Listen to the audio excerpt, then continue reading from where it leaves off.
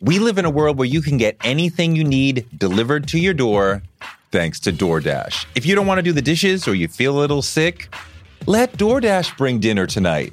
My family uses DoorDash all the time because it connects us to our favorite restaurants without us having to drive. Last night, we got some Indian food for my wife, some gumbo for me, and sushi for the kids. And everyone was happy, and we didn't have to do the dishes. The process of ordering was quick and easy, and I love DoorDash for real. So I was so happy to do this for them because I'm a customer, because I know DoorDash is your door to more. Must be over 21 to order alcohol. Alcohol available only in select markets. DoorDash, your door to more. Download the DoorDash app now to get almost anything delivered. Kehinde Wiley was in his mid-20s when he found his signature style, and he was afraid it wouldn't work. And I still have memories of that period where I knew I was onto something, but I also had fears that no one would like it. I had fears that I was moving so far outside of the taste game that was being played by so many other artists and being consumed by the public in so many ways. Nothing else was looking like this.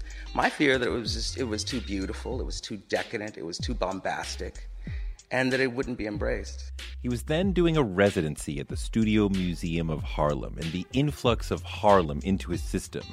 After years studying painting in Yale's MFA program and at the San Francisco Art Institute, and years growing up in South Central LA, all of that primed him to create a style that has helped him become one of the most successful visual artists of his generation. Certainly the most commercially successful black artist since Jean-Michel Basquiat.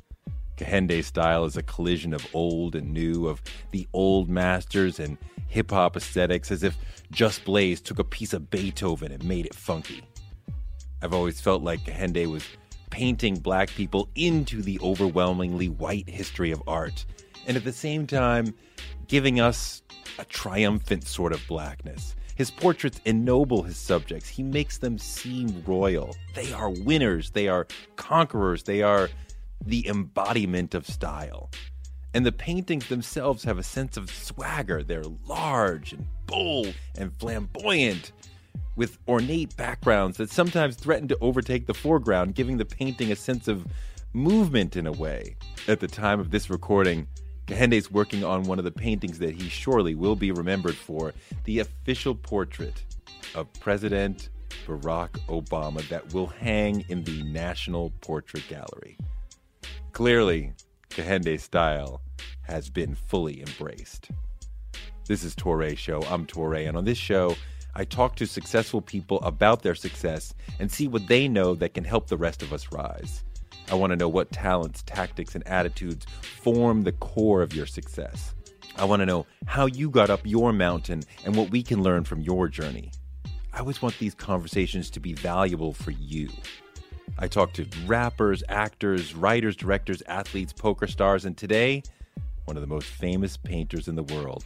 I had to sit down with Kehinde because he's had extraordinary success in a very difficult field, and I wanted to find out how he did it and what really drives him. In my life, I've always been obsessed with adulation. I wanted to know why he paints the way he does and how he deals with the art world and what it was like to work with Kanye and with Michael Jackson. Well, I remember having conversations with Michael about the brushwork of Rubens in his later paintings as opposed to his earlier works. I want to know, how hard is it to run a global operation? I remember being in the Congo and having a team of filmmakers and sound boom guys and lights and generators, and we found this amazing small village that our fixer had taken us to. We got permissions from the elders, we were shooting, we had such an amazing time. And all of a sudden, here comes in the state police, and they round us all up, and we're thrown into a black site. We were in prison for the better part of 5 days. I've known Kehinde for a long time. He's a friend, and we always have fun sitting over wine and arguing through ideas. So I knew this could be a great conversation.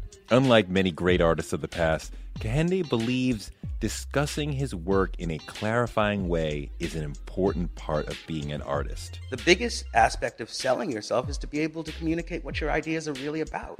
His confidence is massive and infectious. This is a man who is very happy about being in his skin, and it seems like he was always comfortable with himself.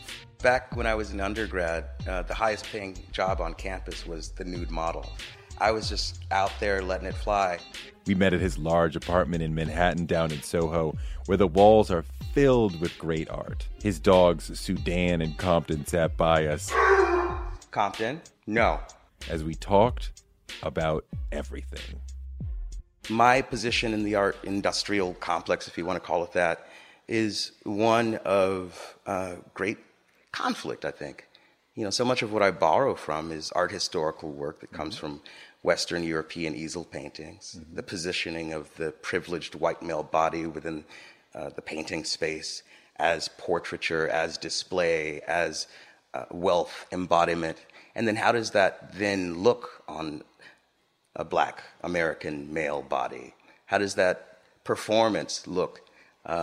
Many people are excited by it, but some people are absolutely horrified by it. I remember getting death threats in Texas where people were just really angry that this man was toying with the European traditions of portraiture. It's really strange. It's kind of amazing that people would put so much worth in a 400, 500, 600-year-old painting that they did not make.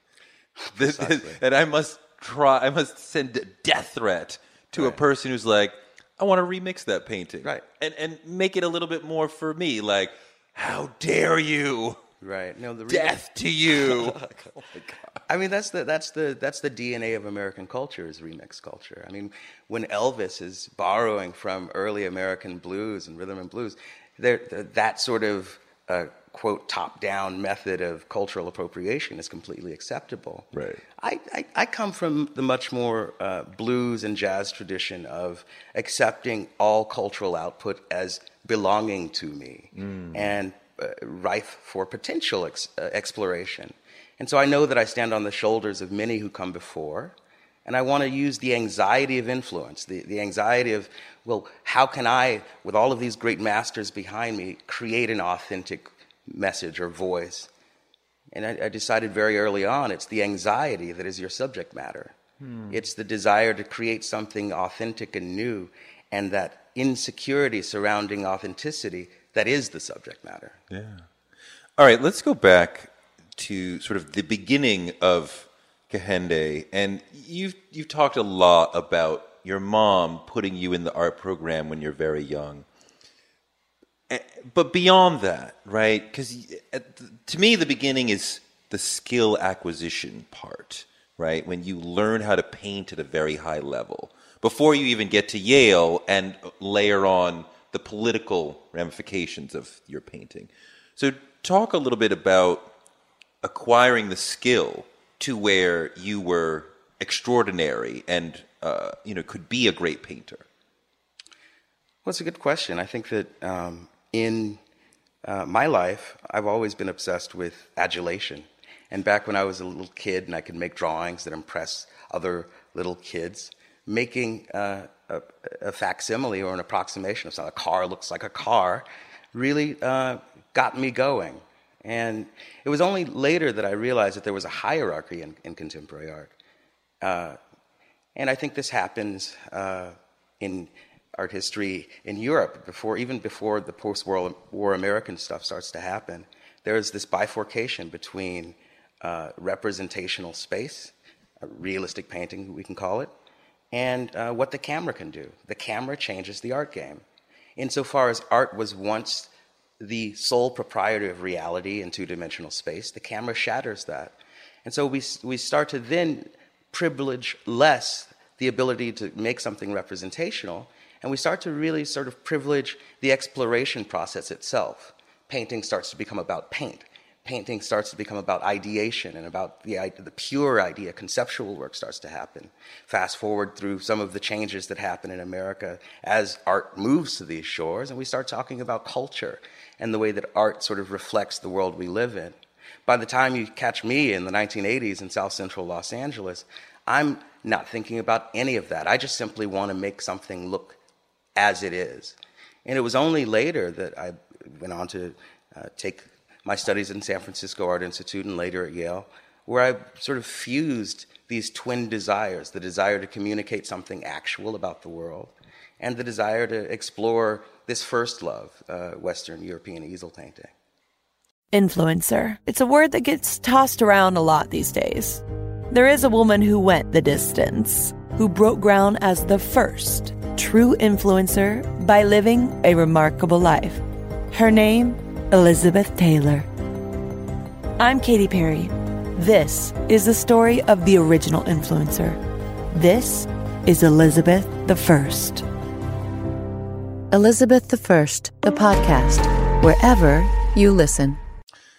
Reading through your history, I feel like Yale was very important for you in terms of finding your voice and figuring out some of who you would become.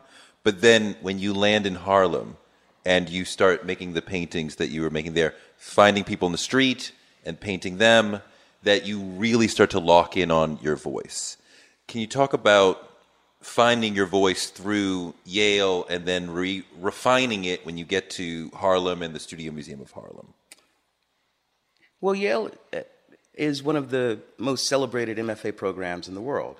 And if you look at some of the most celebrated artists on the scene right now, you'll find that Yale plays a disproportionate role there. And I think part of their success is that it's baptismal by fire. You think you walk into the program with a set of successes and talents and strengths, and their job is to sort of tear you down systematically.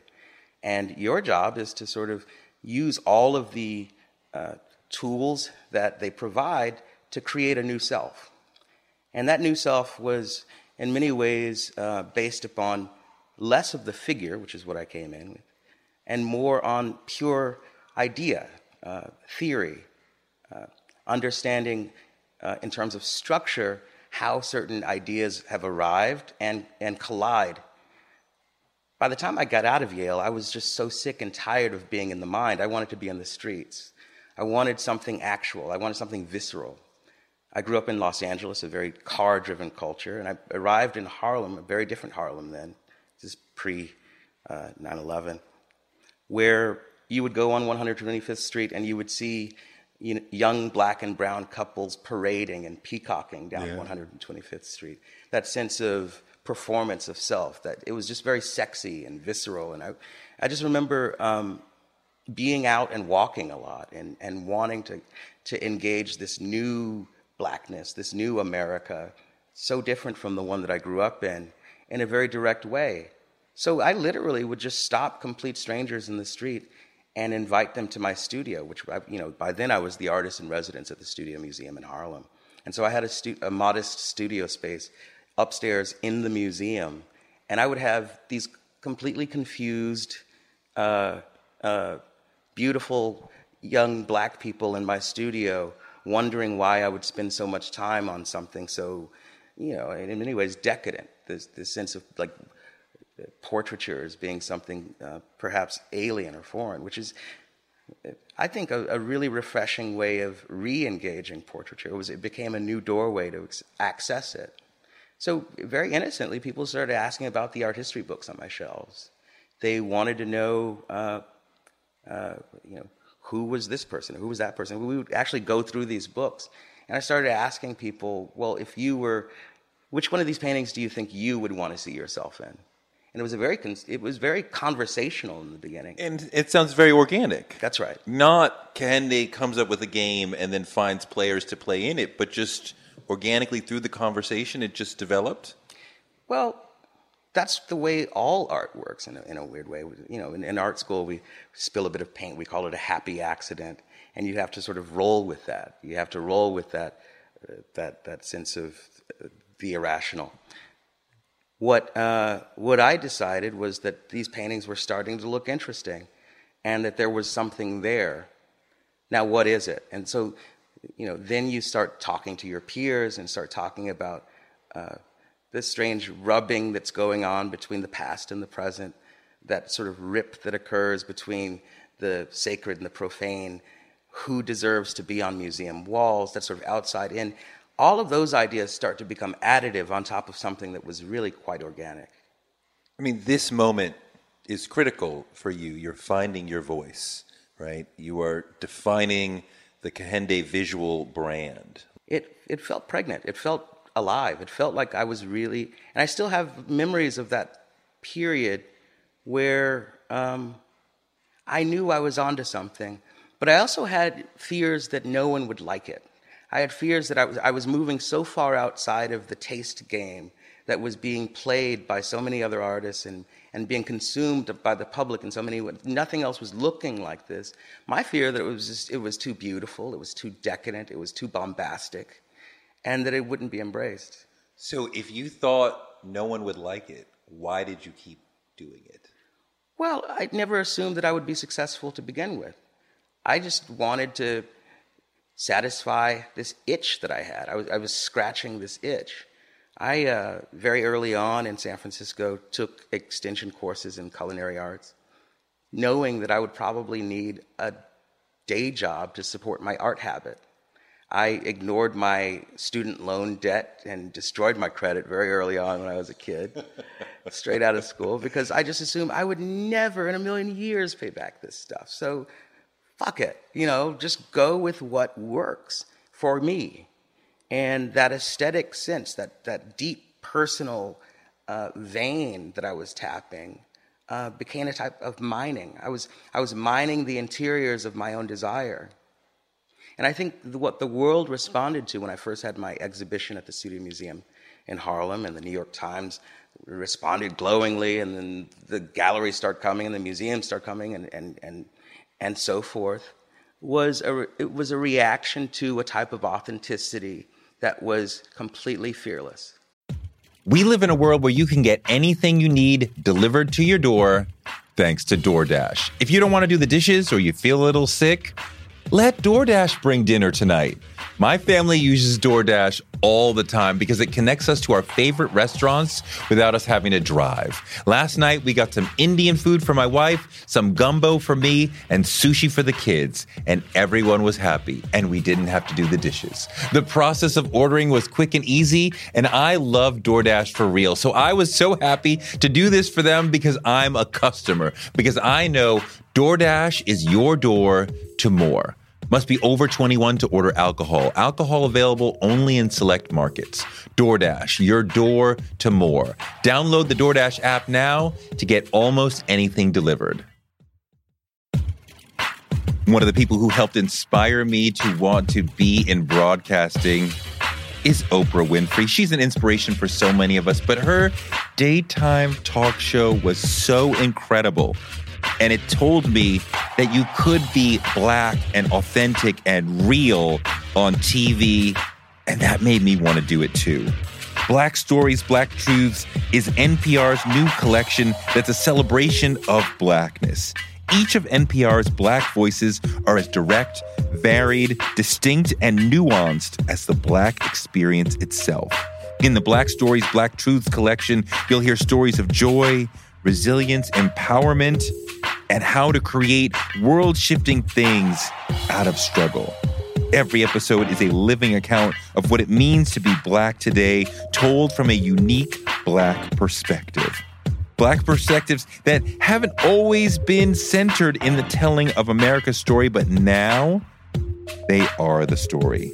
On NPR's Black Stories, Black Truths, you'll find a collection of some of NPR's best podcast episodes celebrating the Black experience.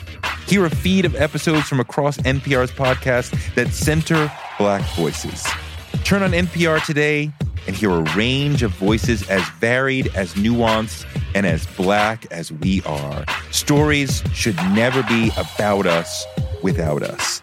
Listen now to Black Stories, Black Truths from NPR, wherever you get your podcasts. It's definitely a fearlessness and a freedom to go in a direction that your conscious mind is like, this is not going to work. But your subconscious perhaps is saying, but this is what I like. And that making that choice for an artist is so valuable. Yeah, I mean, people often ask me for advice on how they can proceed as artists, and I have nothing to say except for that. Except for try to learn as much as you can. Try to stack your mind with as much history and theory as you can, and then proceed as though you never read it, and just respond to the world in a very authentic, personal way. And it'll make sense to you in the end, and you'll start to recognize patterns within patterns, and it'll start to become self-reflective and reflective.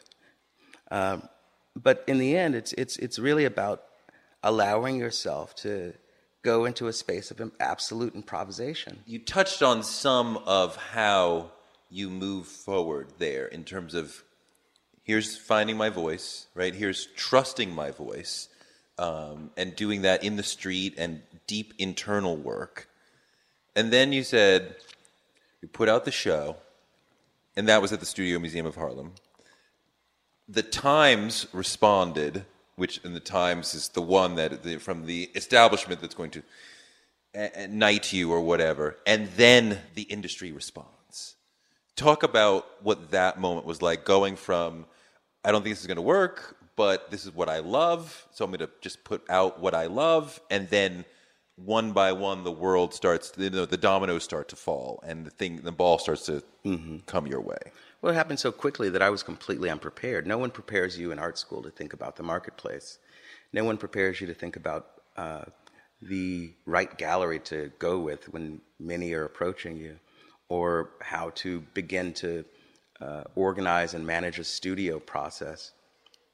All of that had to be learned on the fly, and it was extremely quick and a sort of meteoric rise. And I made some mistakes, obviously. I mean, that there's just a sense that you just have to deal with it. One of the great things, though, is that I was part of a community of artists. I was coming out of Yale that wonderful year where I was also a student there with Mickaleen Thomas. I was there with Iona Brown. I was there with Wangechi Mutu. We were sort of this young tribe of thinkers trying to figure out the world together. And so we had each other. We had that sense of like discourse and performance out there. And you had your friends, but you fairly quickly built a business. Talk about how you rapidly constructed a business around the interest and the voice that you had created. Well, there's just certain material realities to painting. I need stretchers.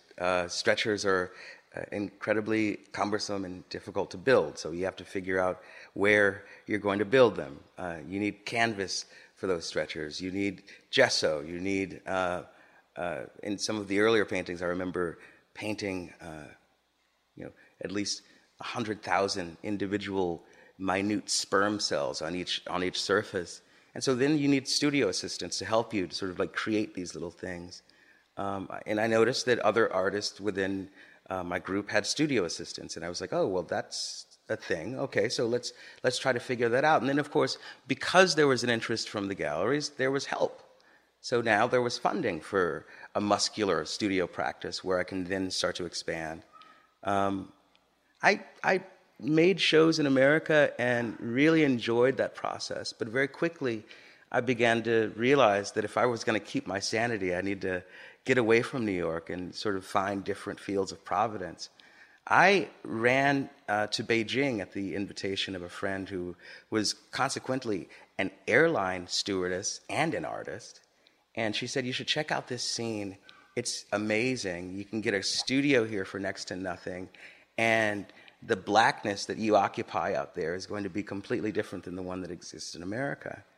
You should check it out. And I was just fascinated. So I did.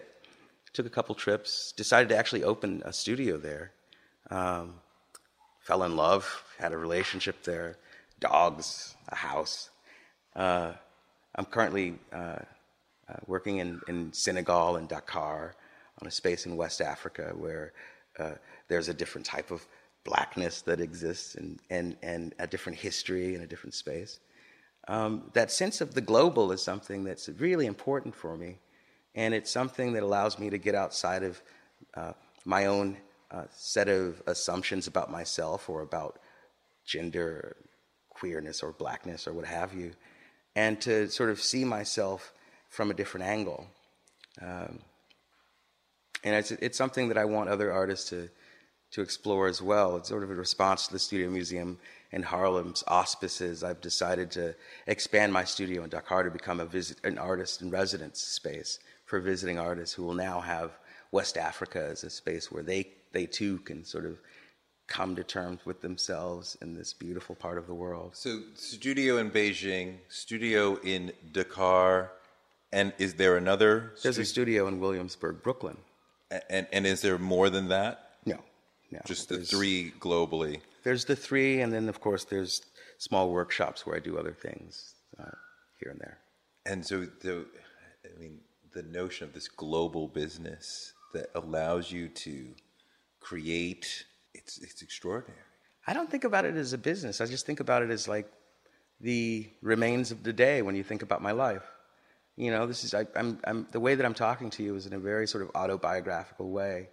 There was never any step where I said, well, I'm going to design a system or that I had it all figured out. It does turn out, consequently, that the studio practice that I currently have exists in direct relationship to the type of globalization and interconnectivity that the world is experiencing. And as I consider that more often, I'm able to create work that responds to the physical reality of my global presence. And so I feel incredibly emboldened to use my history to look at the very African-American aesthetic sense, let's say hip-hop, being beamed into Tel Aviv. All right, so I fly to Tel Aviv and I meet with Ethiopian Jews who are working on telling their own stories through the voice or in the drag of American hip-hop. And you start to realize that this type of thing is happening all over the world. The leading edge of American cultural diplomacy is hip-hop. Mm-hmm. It starts in the 70s in the Bronx. It starts to become this thing that people assume will go away soon, but then it goes viral. And people realize, much like they had with reggae, that it's a very wonderful tool for allowing the voice of anyone to come through. But more direct to the point, it's the voice of those who exist on the peripheries to come to the fore. So it's in the same way that hip-hop comes out of the sort of jazz tradition and the improvisational literature of the street tradition, my work responds in that same kind of improvisational way. I'm deciding to go to places that I don't know very much about, trying my best to sort of learn their histories on the fly and respond to the America that I come from. What I'm doing in the end is certainly pointing outwards and talking about the world, but I'm also creating a type of self-portraiture. People ask me often, do I paint myself? And I say, in an actual way, no, but I think if you consider my work as in its totality, what you start to see are the contours of my existence in this world, the contours of the type of people that I find beautiful in the streets, the contours of the type of histories that turn me on, or the types of spaces that I consider to be interesting. I mean, your work is extraordinary, and the people in them are always really fascinating, interesting, but I quite often find myself truly blown away by the backgrounds. And you're always very decorative and ornate and complex in the background. And even sometimes the background is literally overtaking the foreground in some ways. And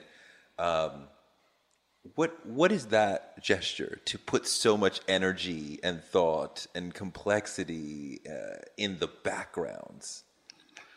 I think having spent so much time looking at traditional portraiture coming out of the 17th and 18th century French and British traditions, I started to realize that there were certain patterns within the depiction of the self. Generally, it was landed gentry, entitled men who would have themselves positioned in the landscape and they would be dominant and forefront.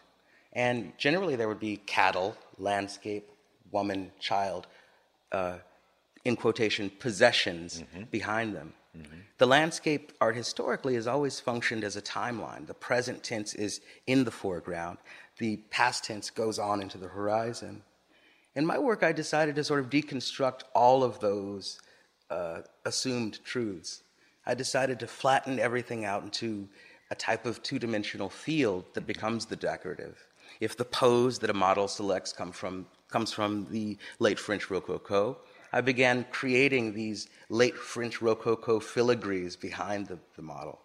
And I found it kind of fascinating to start thinking about that background contending for the foreground, wanting to sort of insist itself upon the present tense, wanting to come forward. And in a strange sort of metaphorical way, it becomes a stand-in for the painting itself, a desire for visibility, a desire for presence. See, now you remind me, you take me back to, I wanted adulation. I am clear within myself that this is something that I want. So the background itself is going, hey, look at me, look at me, look at me. And don't just look at him, look at me. Everyone's doing that. The people in the original European paintings were doing it the loudest and the most profoundly. I mean, if you want to talk about bling, these paintings were in these gold leaved ornate frames. That's one of the reasons why I early on began framing my work that way. The body language was one of domination. I remember doing a show called Rumors of War, where I wanted to respond to the first Gulf War and to create paintings about war. And if you look at the sweet spot in Western European easel painting for war, equestrian portraiture is where it lies.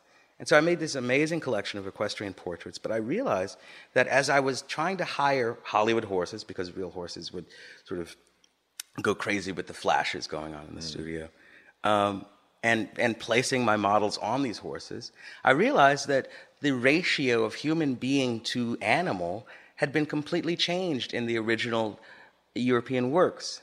Turns out that they made the man look so much bigger on the horse. And so I actually had to start using Photoshop to create the illusion of domination that was happening in, let's say, a David or an Ingres painting. And it was absolutely insightful in terms of what the mechanics were, and actually what was trying to be communicated, this type of self-glorification. I mean, Biggie ain't got nothing on this. This is going to the point of just like, I'm so powerful that my pinky is held out, and I'm controlling this wild beast while looking completely calm as the sky is thunderous and people are being murdered and hacked behind me. If you want to talk about high drama, this is where it lies.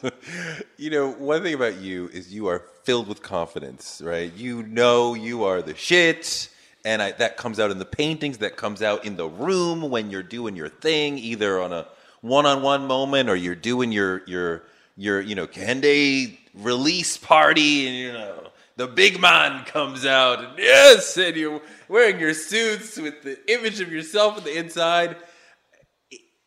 How far back does that go? Is that something that you earned, or is that something you walked into the game with?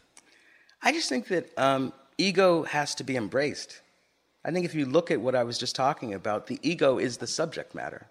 The ego has always, art historically, been the terms of the game from its inception. If we look at art historically, some of the presence of the ego, it starts with the church, as they were the original patrons of the art. And then as secularization starts to move in, it goes into the state, where political jockeying for power is there. And then as the merchant class starts to emerge, it goes into the individual portrait. With me, I've always been very confident and comfortable with that language of the ego.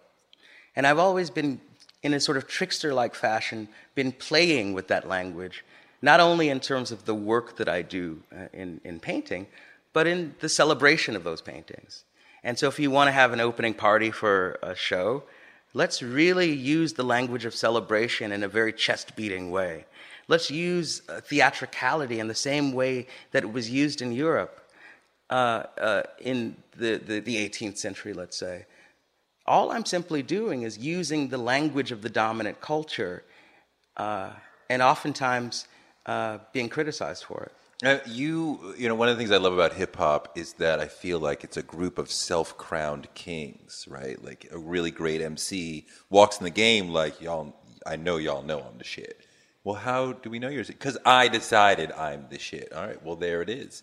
And you're like that. Like, I decided I'm the shit. And nothing against you. It's not that you're better than the next person. It's that you think a lot of yourself. And having that fire inside, I think, is really critical for a lot of us, especially those of us who have the culture telling us you ain't shit. You know what I mean? No, I get it. And in order to make it in the art business, you definitely have to have, as I said in the inception of this conversation, an ability to deal with the unknown and a type of compass inside to tell you where your true north is. My sense of play, my sense of discovery has always been ironic. There's always been a sense of an engagement with ego and history at arm's length. And I think it's easy to sort of get confused with the performance of Kehinde and the person who actually embodies this brown body. I think there's oftentimes, if you look at my work, a lot of insecurity. I think the leitmotif that many people often miss is the sense of the pathetic or the insecure. The body of work that I think points to this most is called Down. And it was a series of paintings that were epic in scale. They were chest-beating in terms of their largesse. But they were images of fallen men. They were images of the dead Christ. They were images of the fallen soldier. It was the absolute inverse of the apotheosis. It was that space where the pathetic starts to become the heroic, where something is so full of life that it starts to sort of decay underneath its own weight. And I think that conflict between a sense of self-confidence and what we all know undergirds every human life, which is the fear of failure and the fear of falling, a type of aesthetic vertigo or a personal sense of a lack of control, is a very delicate balance that can oftentimes lead to some really beautiful insights. At its best, what I try to do is flirt with proficiency and being completely lost. What I try to do is know that I can paint my ass off, but throw myself into places where I don't know exactly how I'm going to navigate this space, how I'm going to navigate this history, and how I'm going to sort of position myself around it. So I guess what I'm trying to say is that it's a little bit more of a performance that points to much more than you might believe is actually on the surface of the performance. Yeah, how do you sell yourself to the art world? See, I don't sell myself to the art world. I think that What does eating healthy mean to you? Whatever your eating goals, Thrive Market is the best place to get all your groceries and household essentials. And getting Thrive shipped to your door is like having a great supermarket right outside your house. I love that Thrive Market carries brands with the highest quality ingredients and ethical sourcing methods.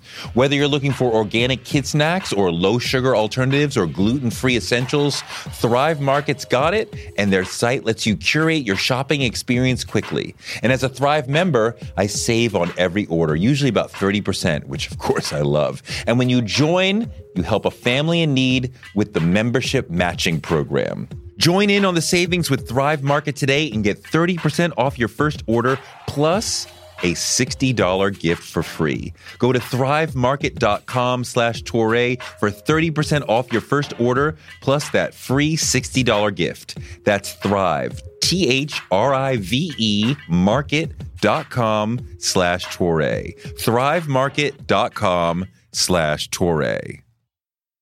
On March 16, 2000, 2 sheriff's deputies were shot in Atlanta. Jamil Al-Amin, a Muslim leader and former Black Power activist, was convicted. But the evidence was shaky, and the whole truth didn't come out during the trial. My name is Mosi Secret, and when I started investigating this case in my hometown, I uncovered a dark truth about America. From Tenderfoot TV, Campside Media, and iHeart Podcasts, Radical is available now.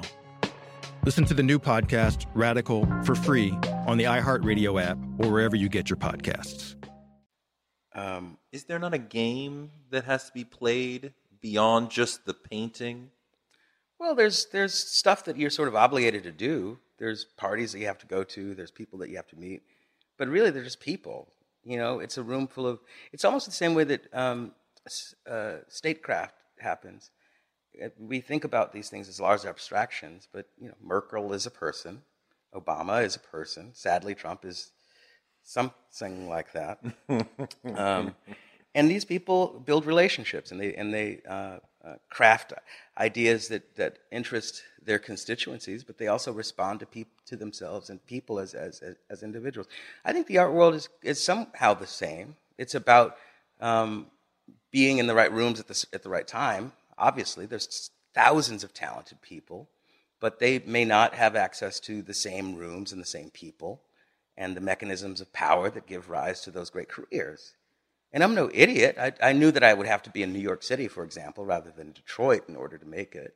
Mm-hmm. And I knew that I would have to sort of figure out the best way to talk about my work so that people will actually understand it. But I've always been very good at understanding myself and analyzing what my intentions are. And so insofar as I was able to sort of like sell myself, the biggest aspect of selling yourself is to be able to communicate what your ideas are really about, mm-hmm. and to be able to be an ambassador for your work. And that's something I'm incredibly proud of.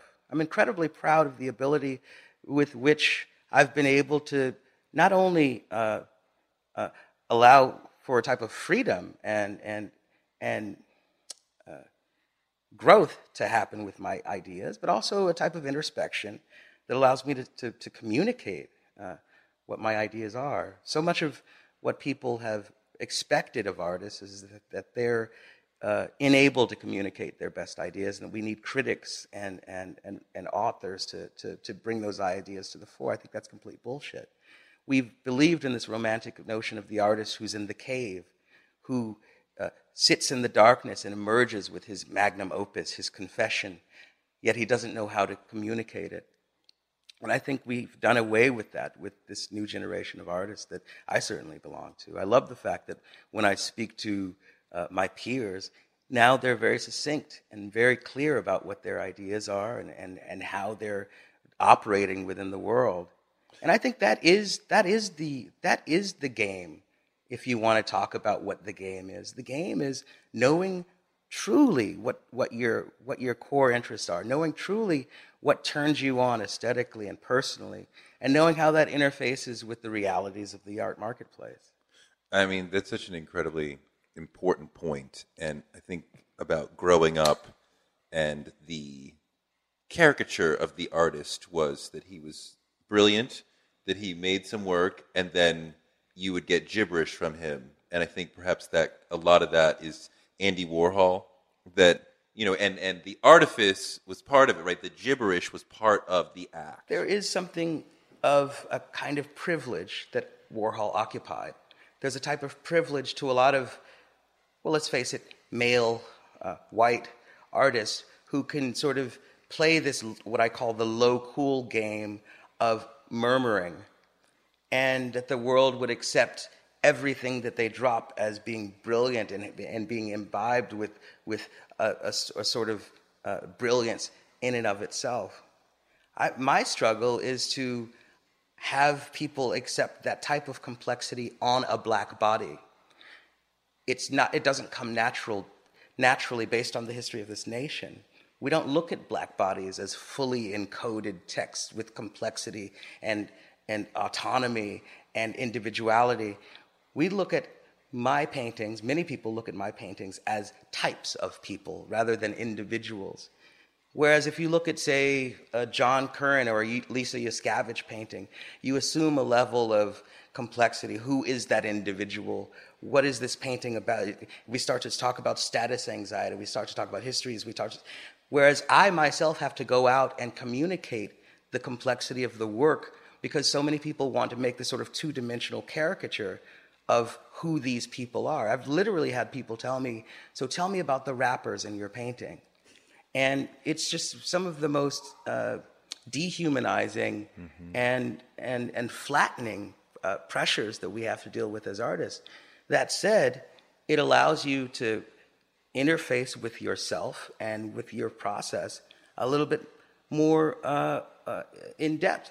And so in that sense, it becomes a kind of blessing and a curse, where as the dominant cultural urge is to go into this sort of murmuring, I don't know, I'm sort of going off into an ethereal space, I actually have to go in and in real terms examine and communicate exactly what it is that I'm thinking about and what those urges are. There are spaces in my work that are irrational, and there are spaces in my work that are ineffable and that I can't quite put down in terms of word or ideation. And I think that at its best, the work sort of occupies this space that is completely understandable from someone who understands the entire history of art and has a very strong understanding of conceptual arguments, and also the young kid off the street who just wants to walk into the museum and sees someone who looks like him or her and is just wowed by that reality. There's those sort of two different access points. It's very exciting about the work for many people. But then I would argue that there's this third space that comes out of fear, that comes out of the irrational, that comes out of dread, self-loathing, that often gets ignored. And I think that's the elephant in the living room. Can you talk about the mistakes that you have made that you have most profited from, that you have learned and grown from, the mistakes that helped you? Well, when I think about mistakes as a painter, I just think about color. I think about like just horrible combinations that just would not work at all, but that when come together just seem sort of delightful in a strange way. So much about the material practice of painting is actually just knowing how to take primary colors and make them into tertiary and move on from there. And just the mixing and the intuitive sense of how things will play together. In painting skin, for example, when we look at and think about black and brown skins, we assume that they're going to be those colors, but there are blues in there, there's greens and reds, and there's a type of complexity in there. And oftentimes I'll make mistakes, but those will lead to breakthroughs in terms of the way that you depict the black body. A makeup artist once told me, a black makeup artist once told me that there are more colors in a black face than there tend to be in a white face. There's more variations. That's not true at all. That's absolutely not true. No? I studied, in fact, this is a funny story. Back when I was an undergrad, the highest paying job on campus was the nude model. And so I was all about it. I didn't care that my friends were in the class. I was just out there letting it fly. Take it off and paint me. But in the end, what it is indicative of is the fact that I was in a school where you could study the live nude body and learn how to paint based on the body in front of you. And there's a complexity to white skin. The question is, which white skin? Is it tanned? Is it ginger? Is it blonde? There's just so many different levels of color there. And of course, of the light that hits the body, and how, if the light comes from behind, is the blood seen in the ear or in the nostril? There's complexity in all of us, and I urge against this desire to place any range of color. I think painting itself is the most democratizing act of all. It doesn't care what your skin color is. If you're a painter and your job is to create the most realistic depiction of a human body, it becomes a person, it becomes a body, and it becomes just as hard to paint the white body as it does to paint the black body. In fact, argumentatively, you can say that I'm best at painting white bodies because that's what I was breastfed on. Those are the bodies that were in my live drawing class. I was the only black model in those classes. And so there is no history, there is no tradition of knowing how to create or craft the black body in painting space. And that's what's just so fascinating. It's an eternal learning process about how to mix color, how to respond to light, how to explore the world. One of the things that I love about having a studio in Senegal is the intensity of blackness that exists, and the range of blacknesses from absolute blue blacks to the mixed couples and their children. It's absolutely fascinating. So, okay, I want to drill down on this notion again. A failure that you benefited from.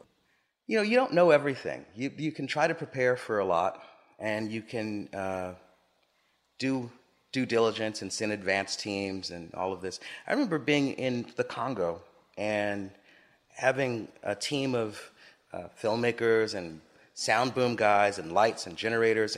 And we found this amazing small village that our fixer had taken us to. We got permissions from the elders. We were shooting. We had such an amazing time. And all of a sudden, here comes in the state police. And they round us all up, and we're thrown into a black site.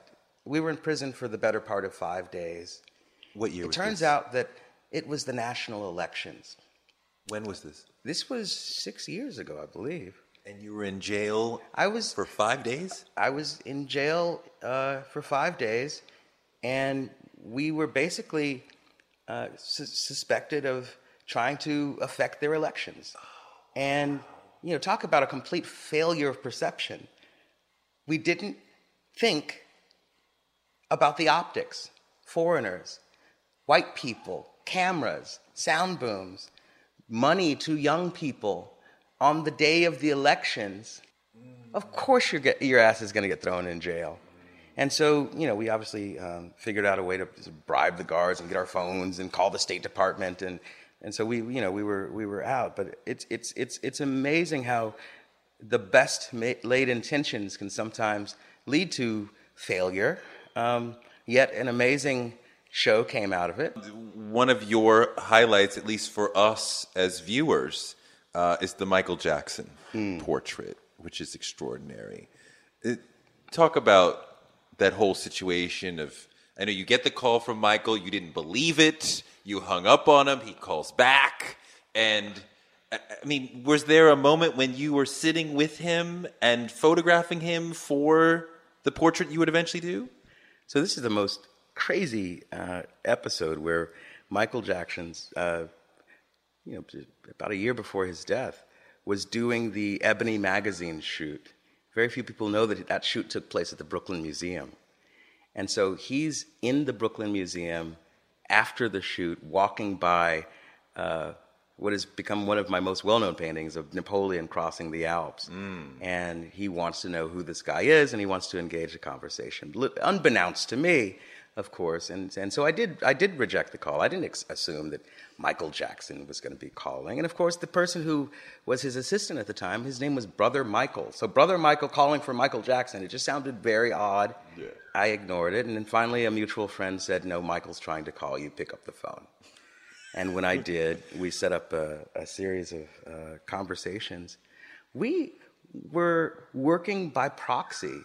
The conversations with Michael would happen as he was going from hotel room to hotel room all across the world. We were sending him art history books to look at examples of pre-existent Western European paintings. And he was knowledgeable in this area. Well, he was extremely knowledgeable. I remember having conversations with Michael about the brushwork of Rubens in his later paintings as opposed to his earlier works. And just the things that we would assume of the public figures or people like him that exist underneath the surface. It's absolutely fascinating. But one of the things that I really loved about that process is the conversation about fashion and about what he should wear. And ultimately we decided upon armor. We're talking about how fashion both communicates something, but also keeps the world out. We're also talking about him and his career and the sense in which he had created this blast zone for himself, this kind of war on the outside, war on the inside. And it's easily one of my favorite paintings because of that kind of collaborative thing. I rarely do commissioned work, but when Michael calls, you respond. Talk about the day. Was it a day that you were with him, photographing him, or you were never in the same room for this? No, this was all this very strange process of phone calls, FedEx, phone call, FedEx. I got those pictures. They were amazing. What do you think about them? And it was incredibly intimate. I think because it was a distance. There was a distance and a presence at once. It was a shame that he never got a chance to see it, but it is an extraordinary object and a testament to his will. And it's the last commissioned portrait of Michael Jackson. And you did it. Is there a Kanye portrait? I've heard that there is, but I have never seen it. Yeah, there was a project that we were working on that never quite came to fruition. So there's like some studies and stuff out there. Who do you want to paint who you have not been able to? Grace Jones. I actually got her to say yes. I've been stalking her for a number of years. Set up a meeting, and she loved the work, and she said yes, and then she said no. And then she said yes again. And so she's just one of those people who's worked with so many artists. I don't know if you've seen some of the work that she's done with Good or with Herring et al. But I would love, she's just one of those muses that you want to sort of add your touch to. I think that in terms of the depictions of her or the interventions that have happened around her image, people have not been able to get to her body in painting space, and that's something I feel like I could bring to the table in terms of like the depiction of black skin in oil painting.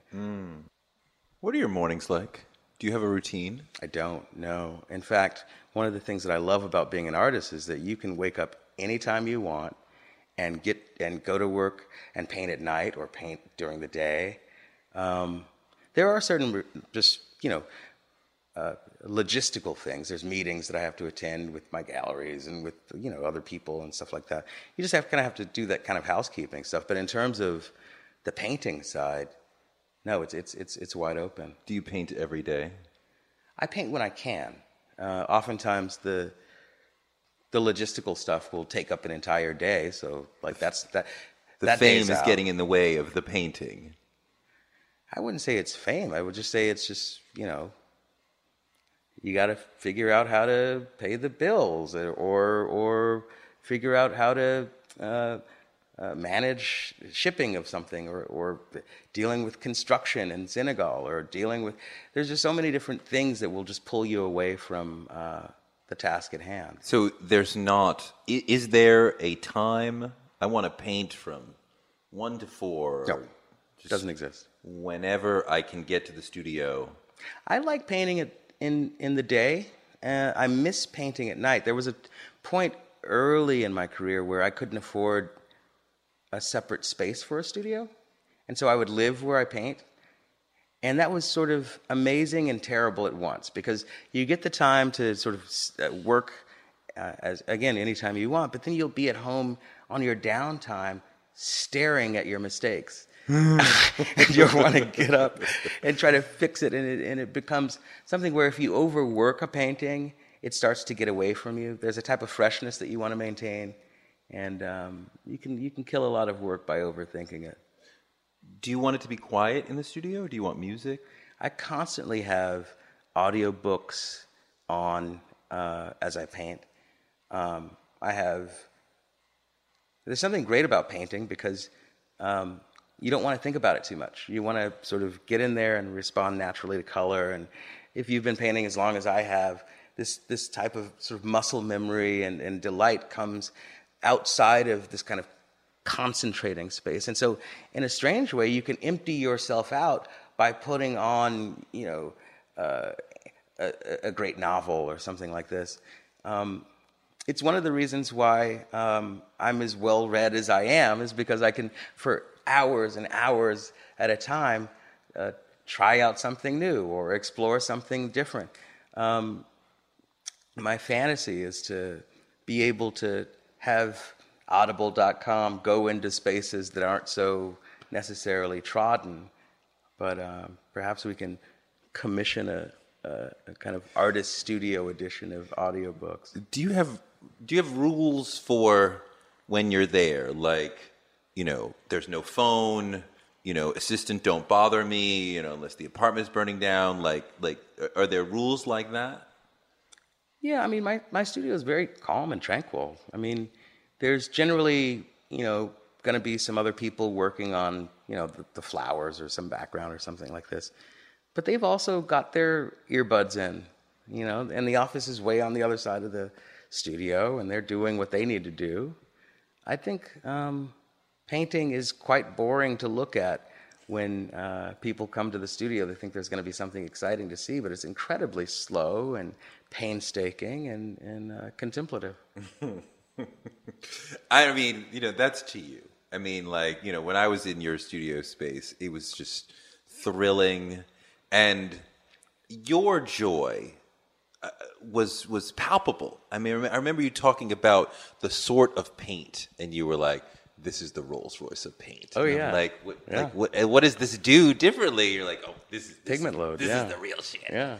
No, I love painting. I love getting in there and trying to figure out something new with the materials and trying to push the type of mediums that are being used. The perception here is that I don't paint at all, and that, everything is sort of studio assistants and all of this, which has gotten really sort of out of hand. Sometimes I really don't understand it, because it seems that every one of my friends has studio assistants, and every major artist that I know has them. But for some reason, and I think it has to do with the type of painting that I do and the black bodies who are in those paintings, that there's like this kind of pushback or this resistance to the romantic idea of the artist alone in the studio, which never existed, by the way. I mean, if you go back to Rembrandt, like, everyone has this sort of traditional studio practice where you concentrate on the portrait, and there's assistants to sort of work with other things. But I think within popular culture, we have this idea that the artist sort of does that on his own. But no, I'm absolutely obsessed and fascinated with the material practice of painting.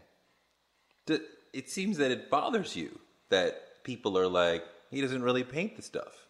Well, I mean, it's just something that I'm incredibly proud of, and it's something that I've spent my life doing. So if someone looks at my life's work and says, well, he didn't do that, that certainly should bother anyone.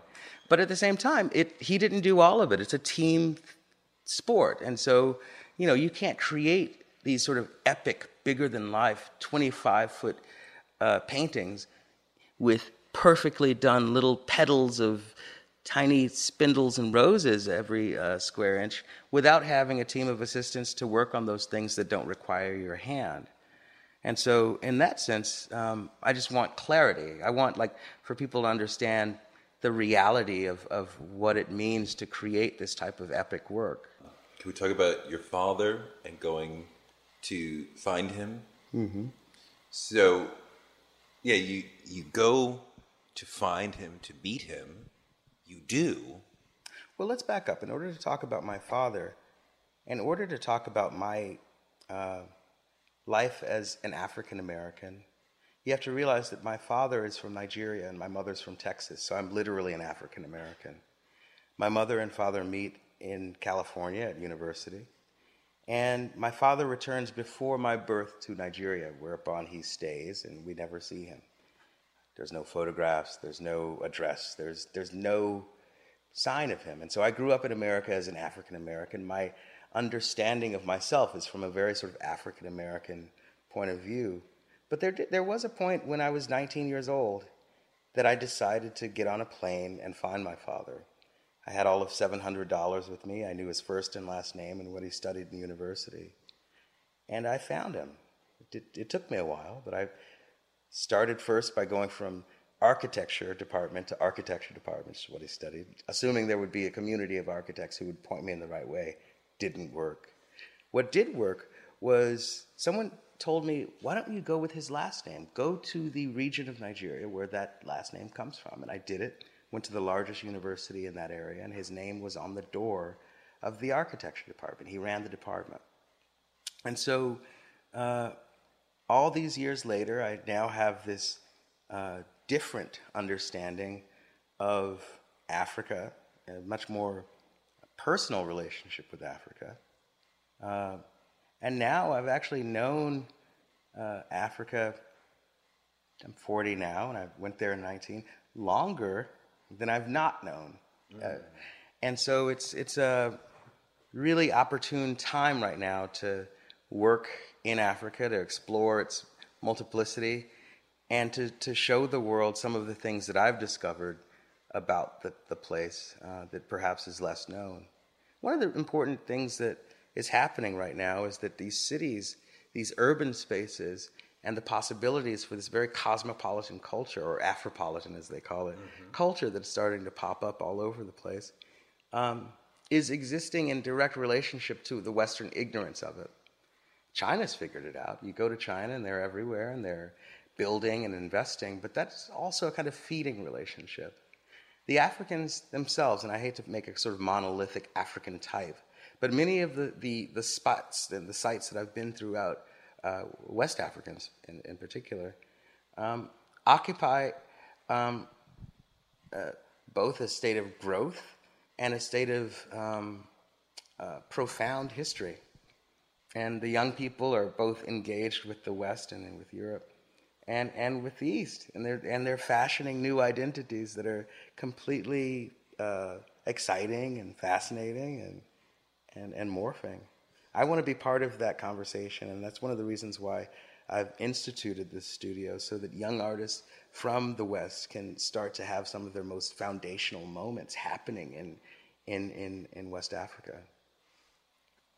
So when you finally find your dad, from what I've read, the meeting was not really what you wanted, right? And it knocked you down some. And the question is, how did it knock you down, and how did you get back up and propel upward after that? Well, when I finally found my father, it wasn't the sort of romantic Oprah episode that you would have expected. He was incredibly shocked and nervous and unprepared for this moment, and it came out of nowhere. And I wanted to have that kind of embrace. I wanted to be accepted immediately. And it took him time. It took him time to sort of really understand what was going on, and it threw me into a type of depression. It threw me into a sense of just like spiritual exhaustion. So that type of like exhaustion that I was experiencing was very difficult to get over, and it just was a matter of time and placing things within perspective. And I think having a level of empathy, placing myself in my father's shoes. But that's a really hard thing to do when there's so much hurt and blame and expectations and absence, really. One of the things that was just so satisfying about it, though, was just to finally know what he looked like. You know, the idea that you don't know what your father looks like your entire life is something that's really profound, especially for a portraitist. Some of my earliest work coming after that trip was these kind of repetitive portraits of him over and over again. It's sort of like exercising that desire to scratch that itch. I ended up selling that work off when I was a student, so I can't even get my hands on it or see what it looks like, because it's just like sort of out there in the world somewhere. But it was a great exercise. Do you look like him? Yeah, I mean, I remember the day that I saw his name on the door of the architecture department. He wasn't actually in the office at the time. His assistant was, and that my story was believed immediately because of the way we resemble each other. I was, at that point, completely out of money and completely out of my depths. And I ended up being embraced by his assistant and slept at their place that night. And then later they drove me to where he was the following morning. And that's when we met. That African hospitality. Is there anything else that you want to say? I think that one of the things that my work straddles is this place where the religious and the queer kind of create this clusterfuck, this supernova. So much of what's going on in my work is this desire to deal with desire. And A physical desire? Sure, it's a about material desire. Well, people ask me about why you choose certain models, and I always say there is no rule, there's no ground rules for it. You know it when you see it. There's a type of charisma, a type of state of grace that people occupy, and you respond to that. And it's not about it's not sexual desire so much as it is a kind of aesthetic desire. When you know that you have in your hands and in your life and in your potential the ability to point to someone and have them on a museum wall several months from now, that desire to see what you find to be beautiful actualized becomes a type of addictive space to occupy. And it's just incredibly thrilling to be able to do that. Yeah, it's always great to hang with Kehinde because he's fun, he's brilliant, he's global. And as I said, his confidence is massive and infectious. Whenever we hang out, I always walk out of his apartment feeling bigger somehow. I hope he had that effect on you today. On this show, I always try to create conversations that will be valuable for you, not just entertaining. I want you to get something out of it. Thanks for listening, and thanks to Kehinde for his time. If you want to talk to me more about this show or anything else, I'm on Twitter at Torre and on Instagram at Torre Show. Torre Show is written by me, Torre, and produced by Chris Colbert with help from Shelby Royston and in association with Cadence 13 Studios.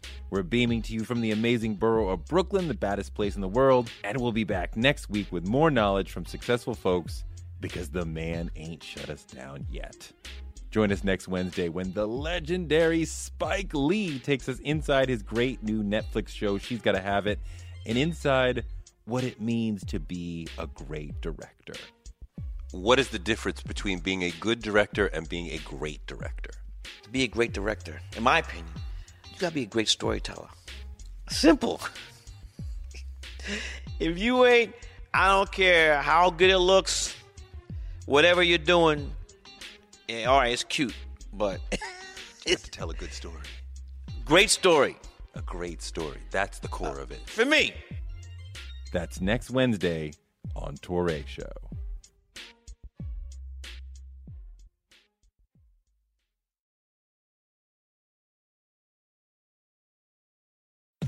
We live in a world where you can get anything you need delivered to your door thanks to DoorDash. If you don't want to do the dishes or you feel a little sick, let DoorDash bring dinner tonight.